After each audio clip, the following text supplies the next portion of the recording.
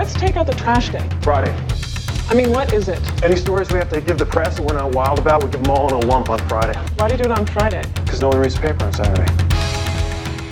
But we do. I'm Jimmy Jenkins. And I'm Yael Grauer, and this is the Monday Morning Dumpster Dive. We look at the news that gets dumped on the weekend so that it doesn't get buried. So, Yael, what did you find this weekend? Well, we know there have been a lot of email hacks in the news lately, but one that didn't get a lot of coverage was exposed on Friday. We knew the Democratic National Committee was hacked, but the Clinton campaign released a statement acknowledging a data analytics program they used was also compromised. Sean Gallagher, the IT editor at Ars Technica, describes the program. The DNC offers this analytics service to the campaigns to allow them to go over voter data. And so what was compromised was that server. It sits on the DNC's network. And the Clinton campaign VPNs into it to look at information on it.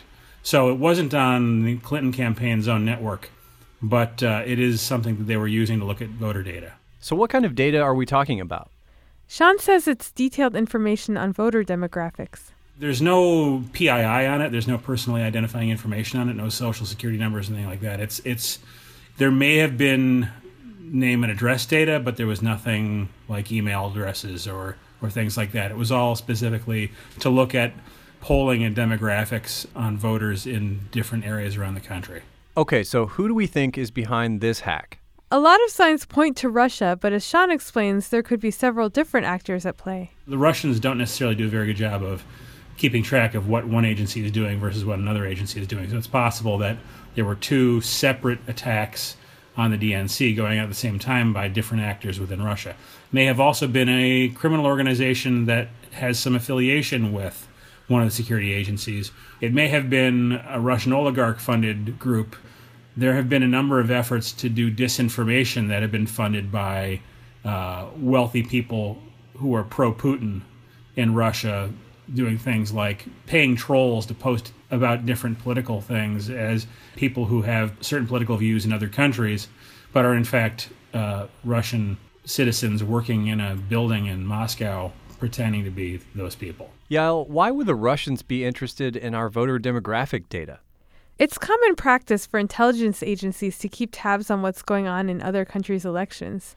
Sean says Russia, like many countries, has a lot riding on this election. From the standpoint of what we do in the U.S., from an intelligence collection standpoint, I'm certain that there's tracking of political parties overseas by U.S.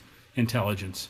NSA is probably tracking a lot of these things in other countries to keep track of where the political winds are blowing in different countries. That's an important thing to know when you're dealing with the global picture. Of course, this is all still fairly speculative. We don't exactly have proof of Russian intervention in the hack at this point, but Sean says there are a lot of signs pointing in that direction. All we have is we have forensics that points to it being developed by Russians in a Russian time zone, using infrastructure that was associated with previous attacks on NATO allies and on Russian dissidents and on political figures in the Ukraine, that would seem to point to it being a Russian intelligence gathering operation. So I'm certain that there's more information that has been collected, hasn't been shared, but the information that's been published, what we know, is just that much. So it's essentially an educated guess. What one analyst told me was it was enough to hold up, say, if you were going to go sue somebody for something in civil court, it would probably hold up, but wouldn't hold up in criminal court. Yael, why do these hacks always seem to focus on the Democrats? Have the Republicans been attacked as well?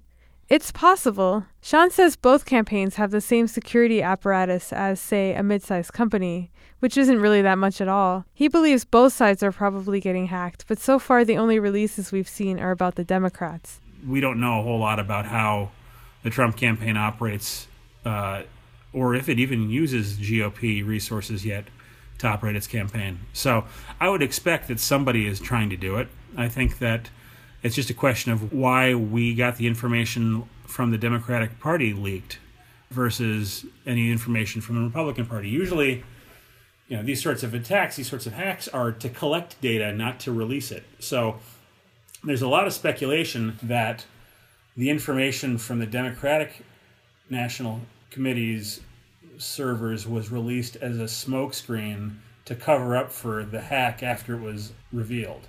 So why do you think the Clinton campaign acknowledged this hack on Friday?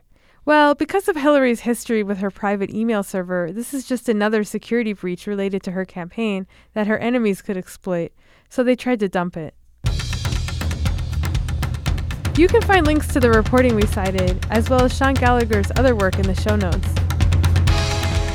Thanks for listening, and we'll catch you next time on the Monday Morning Dumpster Dive.